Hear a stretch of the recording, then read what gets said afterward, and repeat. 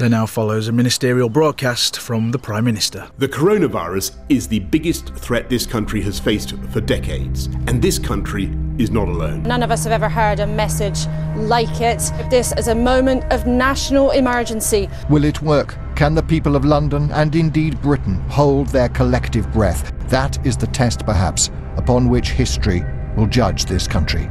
Britain shuts down. No peacetime Prime Minister in the modern era in this country has introduced such draconian measures. On the 23rd of March 2020, Prime Minister Boris Johnson announced the country's first national lockdown.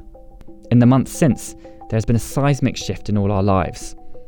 As we embark upon 2021, and hopefully the latter stages of the pandemic, now is an apt moment to reflect on how we've got to where we are. While the scientific community have taken central stage in the fight to overcome the virus, how have the social sciences helped us navigate and evaluate the UK's response? Welcome to LSE IQ. I'm James Ratty, and in this podcast, we ask social scientists and other experts to answer one intelligent question. In this episode of LSE IQ, I ask, what's the point of social sciences in a pandemic? Anthropology might not be the first academic discipline that comes to mind when thinking about what expertise is needed to confront a health crisis. And yet Laura Baer, Professor of Anthropology at LSE, has played an integral role in SAGE, the group of experts that advise the UK government. As part of the Independent Scientific Pandemic Insights Group on Behaviour in SAGE, she, along with a team based at LSE, has produced several reports that have shaped government policy. How did you get involved? Was it pre-pandemic or did they ask you more close to the time? They asked me in March, actually, towards the end of March. So I wasn't there for the sort of early, perhaps most controversial beginnings of the SAGE response to the pandemic. But I'd done some work earlier on sort of more social approaches to infrastructures, to critical infrastructures. So they knew about my work in that context. And so I was asked in that setting to come on board. And I think that Chris Whitty had worked with a team of, really qualified medical anthropologists around the Ebola outbreak and dealing with that, people like Melissa Parker.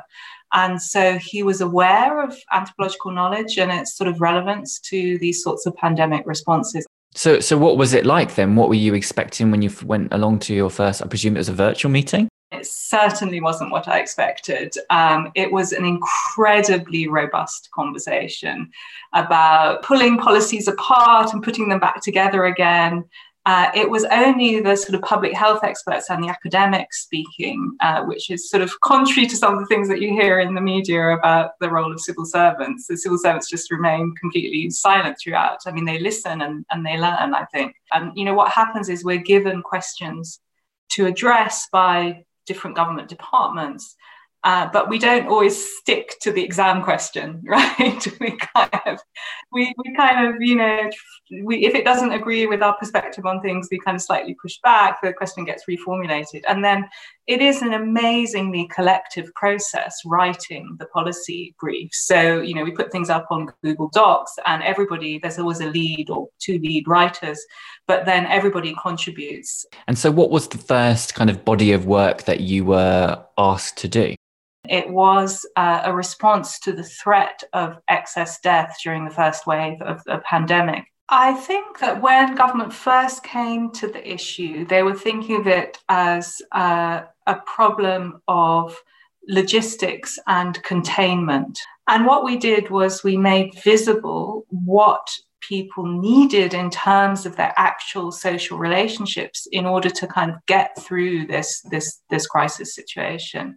So the fact that they would really need to, at least one person should have access to people in hospitals as when they were very, very unwell, that was a kind of citizen's right almost.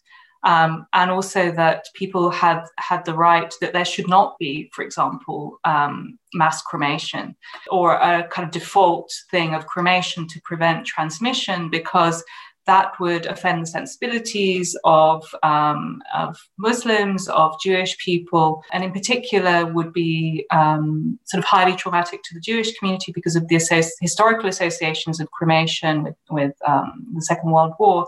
So we were able to kind of enrich those logistical, practical understandings with these sort of historical, cultural, and social resonances. Can you give me a couple of examples how an anthropological approach shed new light on the problem? So it's not true that government doesn't talk to people when they're formulating policy, but they do it in a very sort of particular kind of way, a situation, sort of contained situation of focus groups where each person is seen as representative of, you know, a class, an age, or a community. So what we were applying instead was an anthropological approach to that sort of engagement, which means that even the questions don't come from the person kind of supposedly asking the questions in those situations. It's as much about listening and eliciting the priorities and concerns of the people you're talking to. So people are not just representatives of a group, they are experts on their own situation. And the anthropologist's job is to kind of really amplify that already existing expertise and kind of take it into the corridors of power. I mean, obviously we take it through a whole sort of anthropological framework. So I would say that what the anthropologist brings is not just that technique of witnessing and listening and treating people as experts, but it's also then the sort of broader social concepts that we then insert that into, which would include how, for example, we were talking about care, you know, how networks of informal care intersect with formal care to produce particular forms of disadvantage. And in the case of Good Death, the Good Death Project, it was much more using those anthropological concepts of from years ago, from the Année Sociologique, about how death and dying is a social passage, it's a social journey. And if that social journey is not followed, it kind of re-traumatizes the people who've lost that person. So it is that witnessing, but it's also these concepts that have been developed sort of over 100 years in anthropology. Another major report that Laura and the team produced was A Right to Care, the Social Foundations of Recovery from COVID-19. PhD researcher Nikita Simpson worked on the project and describes how it sought to respond to the fundamental breakdown and reshaping of social networks during the first lockdown. There was a moment where all of the kind of relationships between households that we as anthropologists see as the kind of fabric of daily life were being cut off, and everybody was experiencing that. So when the lockdown was called in late March, people were moving in with each other to be able to care for children or elderly grandparents. People were struggling to try and get mutual aid networks up and running so they could provide groceries and medicines to people who were isolated. So this was a really interesting anthropological challenge. So what we ended up with was two kinds of research data. So we had what we call spotlights, which are small kind of, light shining on a slice of life. So there might be on being a mother or multi-generational Sikh families in the Midlands, or there was another one on homelessness in Cambridge. So you have these kind of little pockets of knowledge. And then we're able to scale that up into these kind of bigger case studies. The report highlights multiple ways in which the idea of social networks should guide policy response. Here's Laura. You know, some of the solutions that we put in our report include more investment in formal care, involve payments, sort of compensatory payments for people who've been giving informal care, and also the setting up of community recovery centres. Another recommendation was how the UK should have prioritised the formation of social bubbles, a concept that originated in New Zealand. Yet, as Laura points out, political pushback meant that SAGE's guidance wasn't always heeded. I was tasked to lead on a paper on that quite early on in the response, towards the end of April, that was really looking at social bubbles not just as a way of socialising, but of maintaining these important networks of care through which we all get by, and particularly disadvantaged groups get by. I'd hoped that that would lead to a sort of pathway out of the first wave that wouldn't get us into the second wave, that if those had been prioritised first. And it was extremely surprising that didn't actually happen. And part of the reason it didn't happen was because there was a lot of concern at that point about the R rate. So the sort of public health people pushed back against starting to have these bubble policies. And then the Dominic Cummings, infamous Durham incident happened about 3 weeks or 2 weeks after that. And the government responded by just opening everything up, right, to kind of regain legitimacy. So we never had that kind of more safe pathway out, which would have enabled us first to rebuild our household foundations. Another of the report's recommendations was to move away from the narrow focus on productivity as a measure of a country's recovery and instead embrace a social calculus that accounts for the health of the economy and society. I was wondering how receptive policymakers and government are at this precise moment to arguments such as that. I remember a couple of years ago, I did a film about GDP, and it goes right back to like Robert Kennedy saying GDP isn't that great, we shouldn't be using it all the time, and yet we still kind of cleave to it. So do you think we're at a moment now where kind of arguments are stronger and more likely to be taken on board? I think we really don't have any choice but to take these kinds of arguments on board.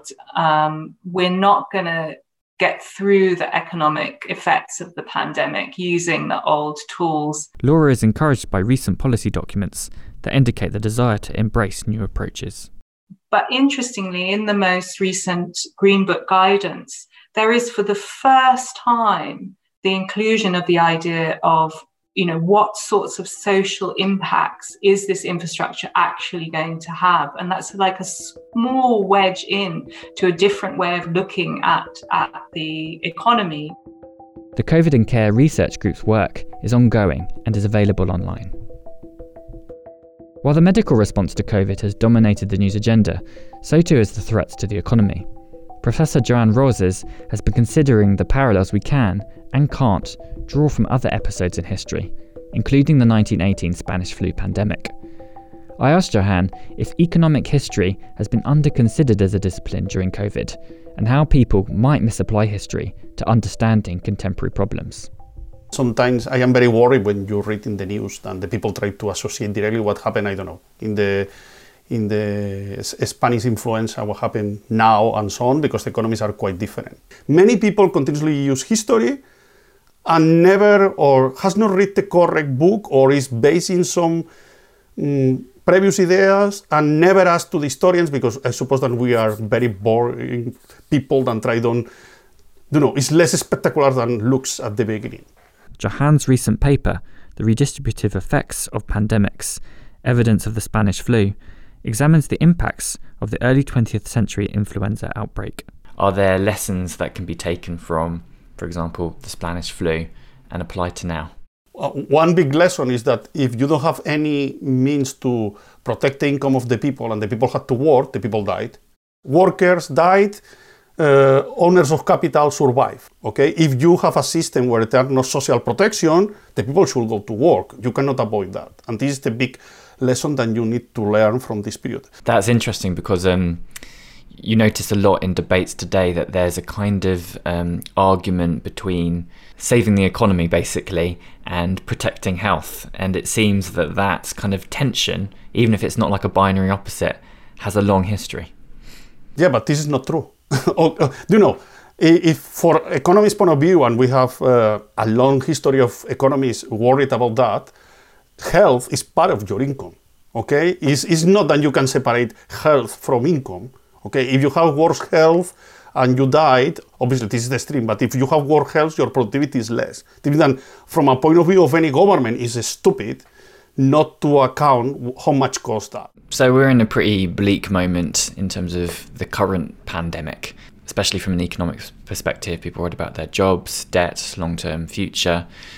One of the things that struck me in the paper was the fact that things seem to recover economically pretty quickly for the vast majority of professions. Why did that happen?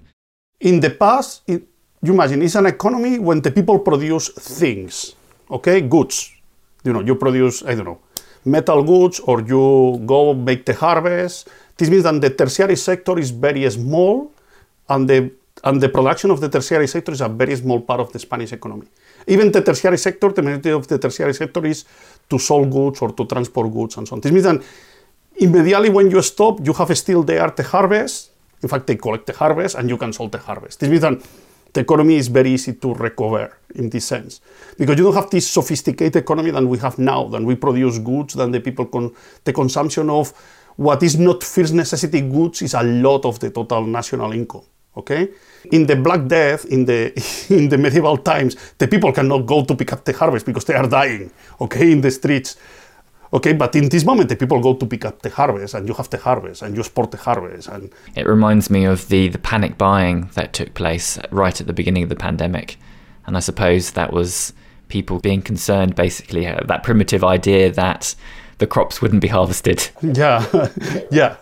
Also, it's very interesting because the people need to watch some programs in BBC4 and show how we take the crops now. How many few people are working taking the crops.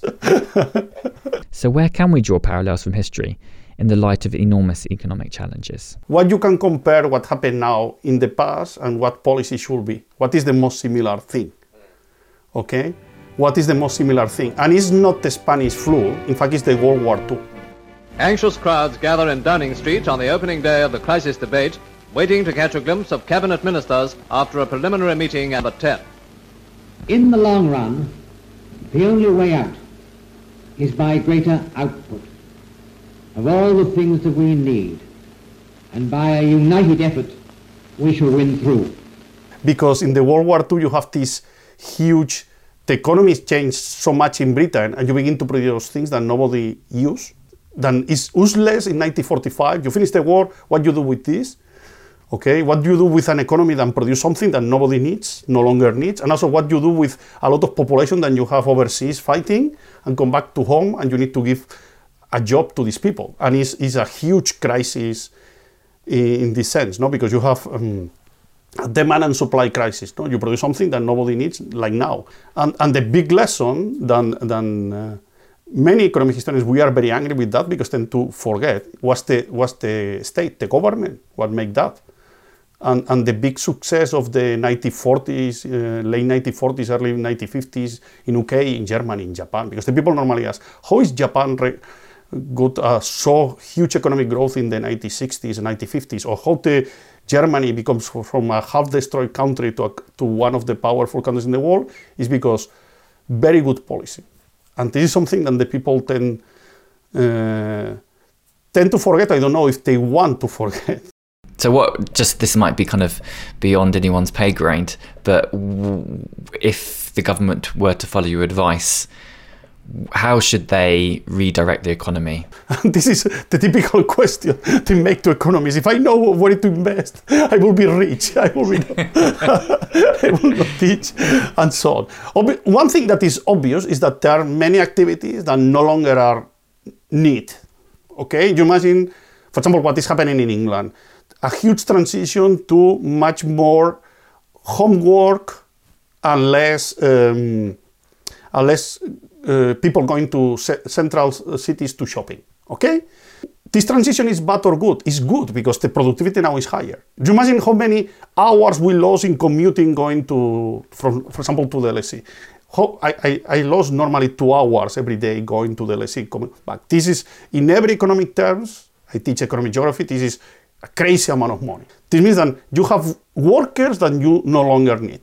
The government should do is to make this transition to these people and not to abandon these people in the middle of nowhere, because this has happened in the past and everybody remembers the examples. Not everybody can work online. The problem sometimes with politicians is the preconceptions. No, they have these own ideas and they have many problems to change the preconceptions. One thing that is very interesting is that the politicians that live in the 1950s, probably because they have the crisis, the 1940s and 50s, are people very flexible. Professor Johan Ros's paper on the Spanish flu is entitled The Redistributive Effects of Pandemics, Evidence of the Spanish Flu. Dr. Adam Oliver is a member of LSE's Department of Social Policy. His work concentrates on behavioural economics and behavioural public policy. I wanted to ask how behavioural economics might have shaped government policy in the early stages of the pandemic. But, firstly, what exactly is behavioural economics? The definition of behavioural economics are observations in human decision-making behaviour that systematically conflict with the assumptions that economists, mainstream economists, rational choice theory, makes about decisions and human behaviour. And the benefit of behavioural science, I think, on behavioural economics would be to try to look at designing very specific interventions for very targeted behaviours. Just a very quick example. There's something called priming. If you remind people, and this will sound obvious to many of your listeners, but if you remind people to do things in the moment that they're supposed to do them, that they're supposed to do those things, they're more likely to do them, right? So if you put, for example, a big picture of a germ, magnified picture of a germ above a sink, it might be that the prompt of the big germ reminds people that, germs are harmful and therefore they should wash their hands. This is called priming. It's trying to get people to remember to do things in the specific moment that they're supposed to be doing those things, right? Ever since that period of about 10 years ago, just after the financial crisis in 2008, NGOs, governments, international agencies, European Commission, the World Bank, etc., they all became interested in how to use behavioural economics. Now, initially, I'd say the British government was a real sort of innovator in the development of behavioural economics and the use of behavioural economics in policy. And David Cameron established, one of his first acts when he became Prime Minister in 2010 was to establish a behavioural insights team right in the heart of government. And they were quite successful in trying to get the message out of how we could perhaps use behavioural economics in some kind of policy interventions around a whole range of areas. So health promoting behaviours, how you might use energy, gas and electricity more efficiently, how you might get greater tax compliance. So how might that have fed into the messaging in March? Namely the stay at home, protect the NHS, save lives. It's very difficult for people generally to respond to complexity. If the message is too confused and too complex, it has to be very, very simple. And if you can imbue within the message some kind of collective concern, then people might respond to that. I mean, I wrote a book on reciprocity that was published last year, the notion that people are likely to return kindness with kindness or punish people that step out of line. That's negative reciprocity. This is very fundamental to human nature. It's a form of enlightened self-interest. And it goes against what many believe to be the core assumption in standard economics, which is one of egoism. So save the NHS. What do British people value, perhaps more than anything else, is the NHS, isn't it, right? So getting the NHS in there. And then, of course, saving lives, something that's very stark and very profound. Clear message about what you want to do. It's in the collective interest for us to do this. And there's profound negative externalities potentially if you don't do it, i.e. more people are going to die if you don't do this. Irrational behaviour is something I'm especially interested in. And I'm thinking here about the panic buying that happened at the very beginning of the pandemic. Tensions flared at Woolworths Chullora around 7 o'clock this morning when 3 women became involved in a toilet paper tussle. I just want 1 pack. No, not 1 pack. Can your expertise help shed light on why this happened? The hoarding was a strange one, wasn't it? Because it spread from overseas as well. I mean, I know that the Australians, for instance, they were hoarding toilet rolls before the British started to hoard toilet rolls. So it's almost kind of like this cascade, behavioural scientists call these cascade effects. You see things that other people are doing and you don't logically really think about whether you ought to be doing this yourself, whether it's really rational to do this, but because other people are doing it, we must do it too. Now, a lot of people think that, these kind of cascade effects is a sign of human stupidity, but it's not really. I mean, it's an evolutionary response. How we learn is through copying other people, essentially. That's how, we evolve. That's how human beings have evolved in their societies, to, transfer culture from one generation to the next. So it has its purpose. I mean, if I can just sort of have it's a related digression. I think that there's 3 core motivations of human behaviours, and I think the three ultimately are egoism, selfish egoism, which I said a moment ago is the thing that informs, or most people think informs, standard economic theory or rational choice theory. And that, I think, probably was feeding into the hoarding behaviours. The other one is reciprocity, or this fundamental motivator of human behaviour that explains why societies flourish in many ways. And this is called enlightened self-interest. So you care about other people in the notion that hopefully they will then care about you. I'll give you an example from vampire bats. This is from vampire bats, right?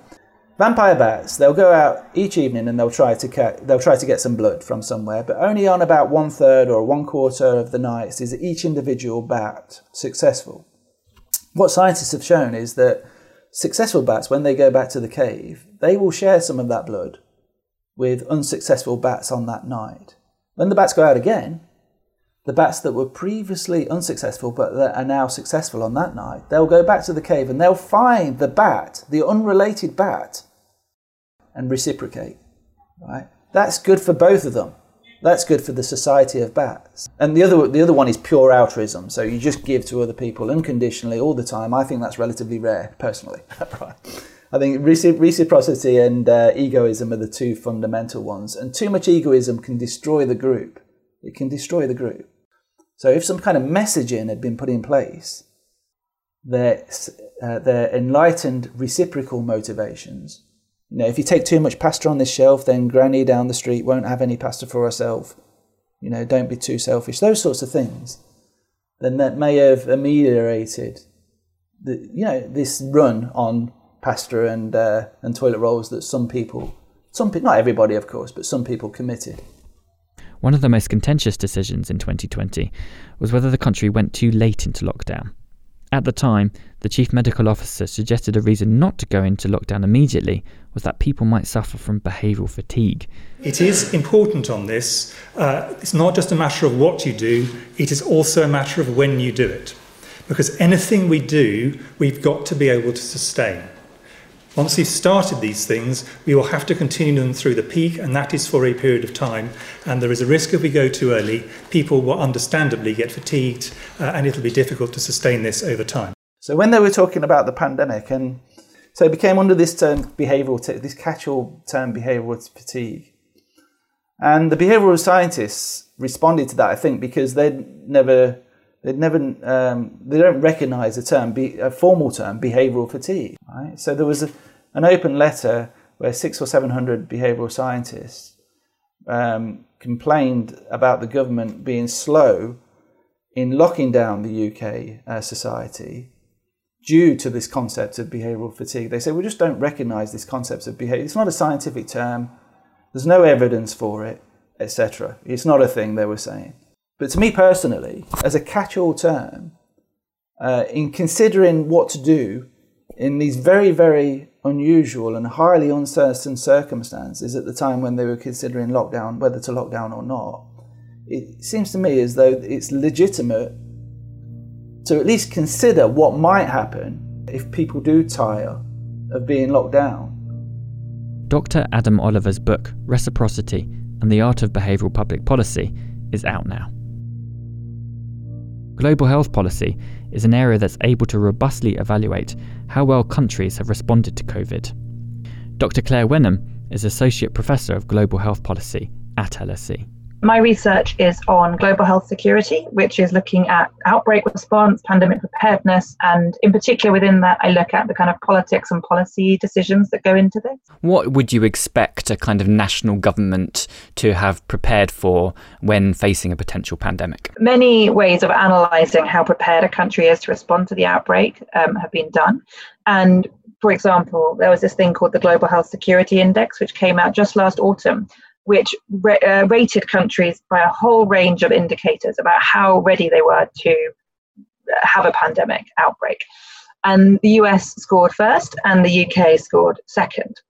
And so I think that shows us that we should, on paper at least, be the most able to respond. However, I think the thing that these indices lack, and the thing that people don't necessarily talk about enough, is the politics. We were in a much better position than countries like Vietnam, like Thailand, to be able to respond to this on paper. So why have they been able to get this under control more so than we have? And that is purely political decision making and political prioritization at a time of crisis.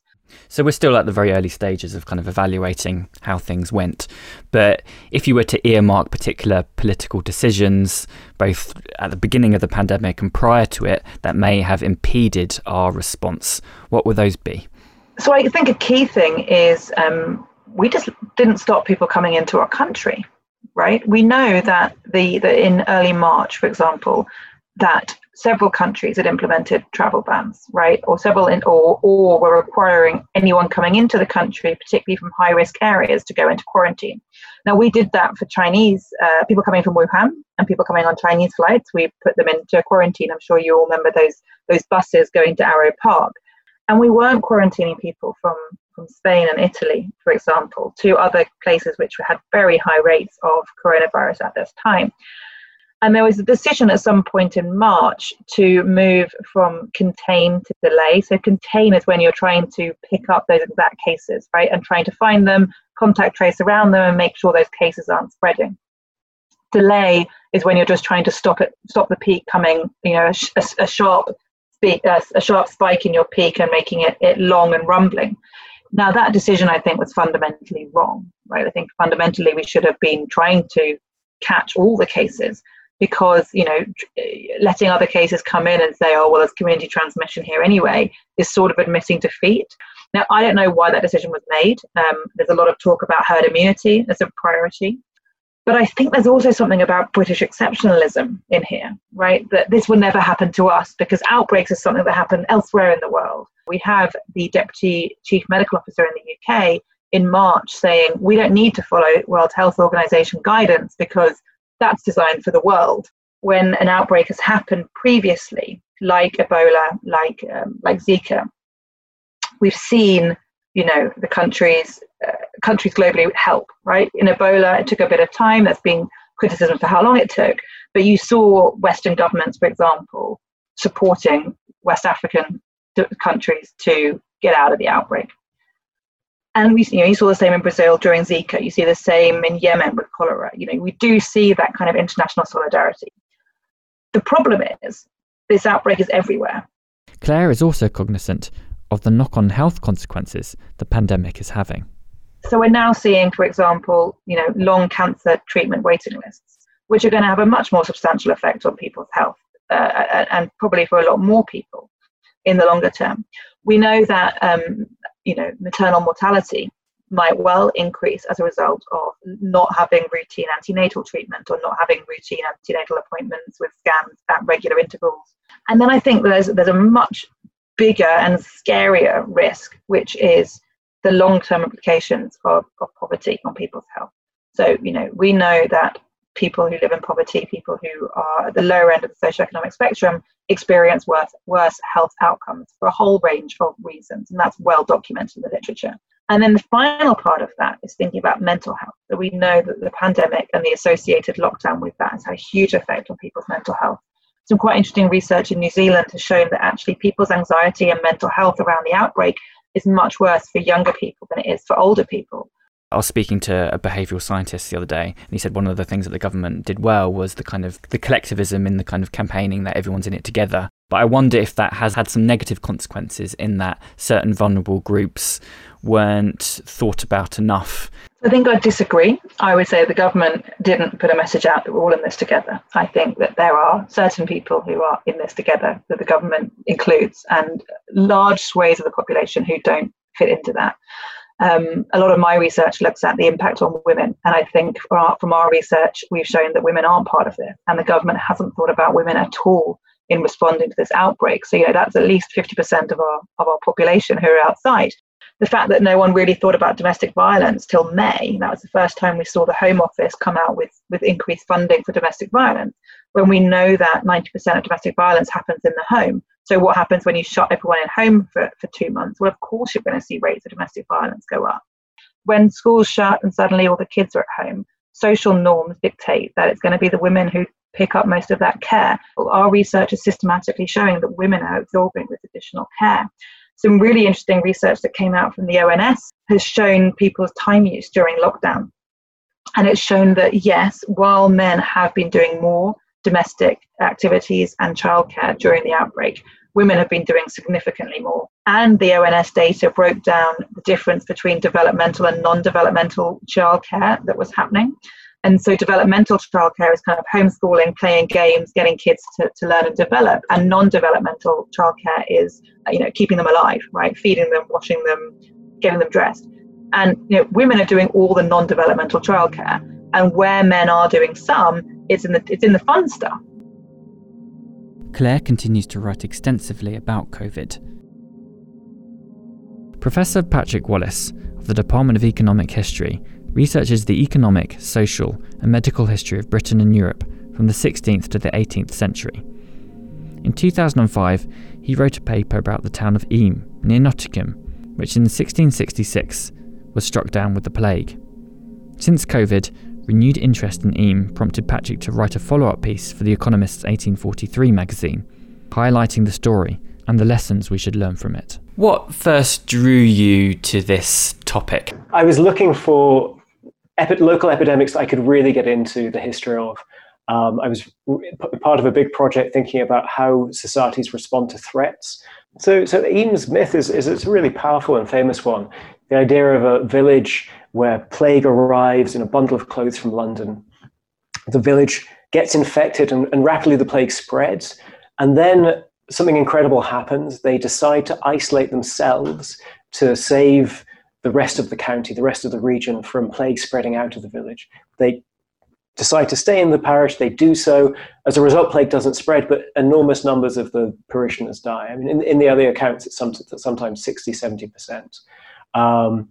And this whole effort is led by the local vicar. So you've got a heroic leader who helps bring the villagers together.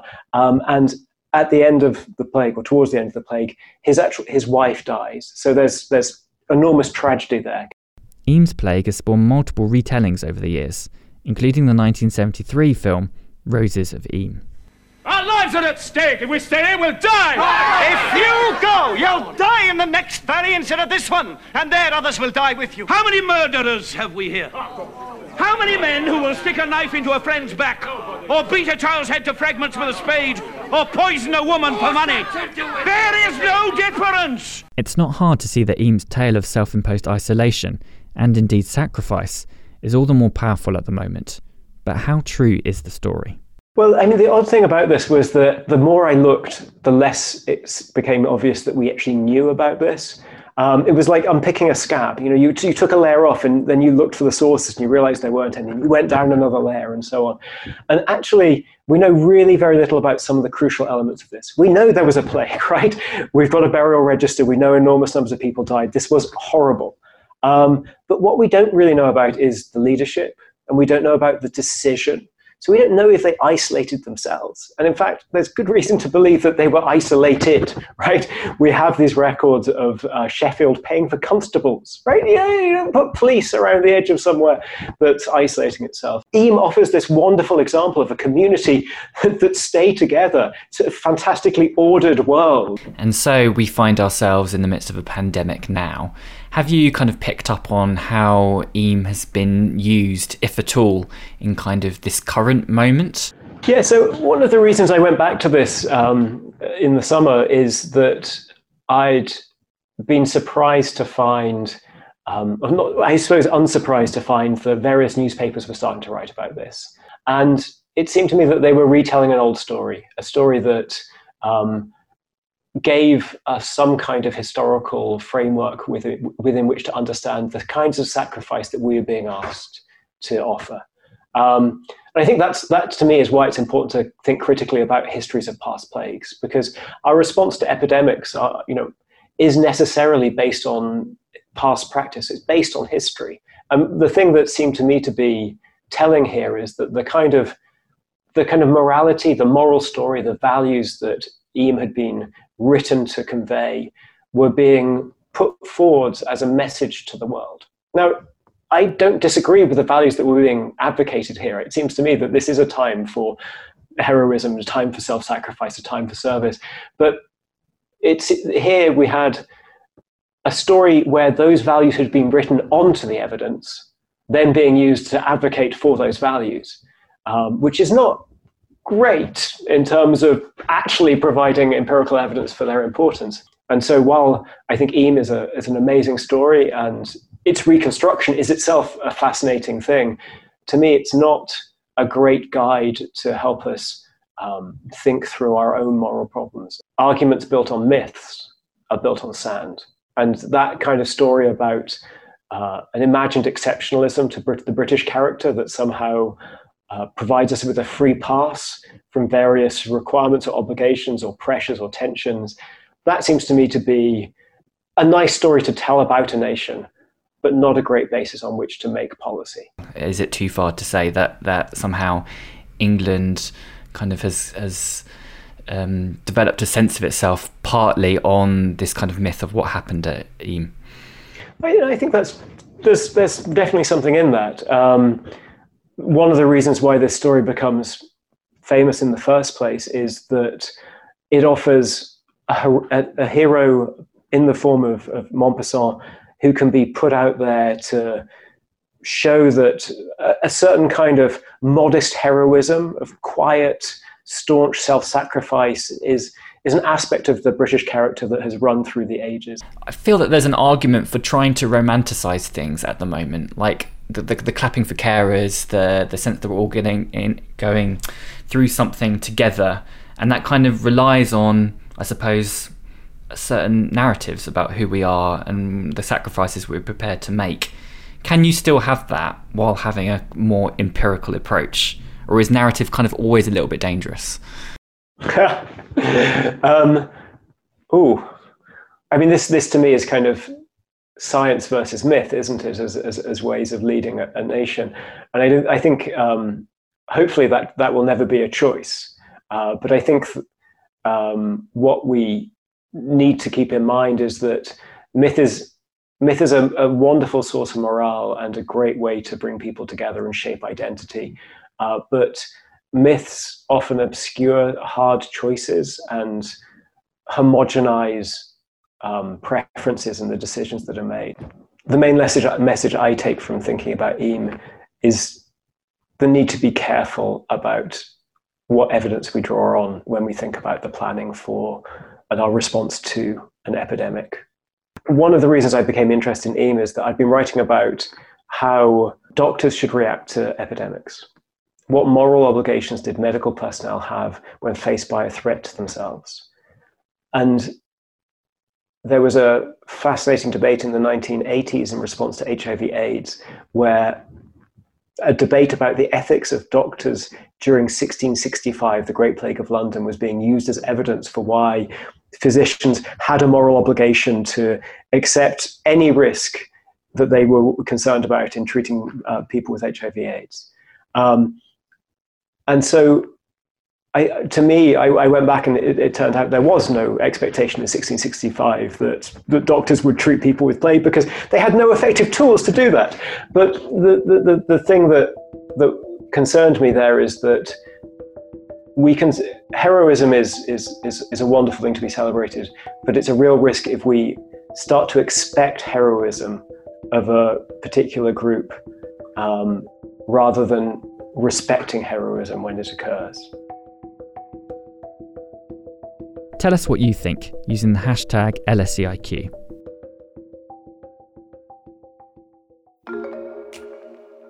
This episode of LSEIQ was produced by James Ritty. This episode was based in part on the following research.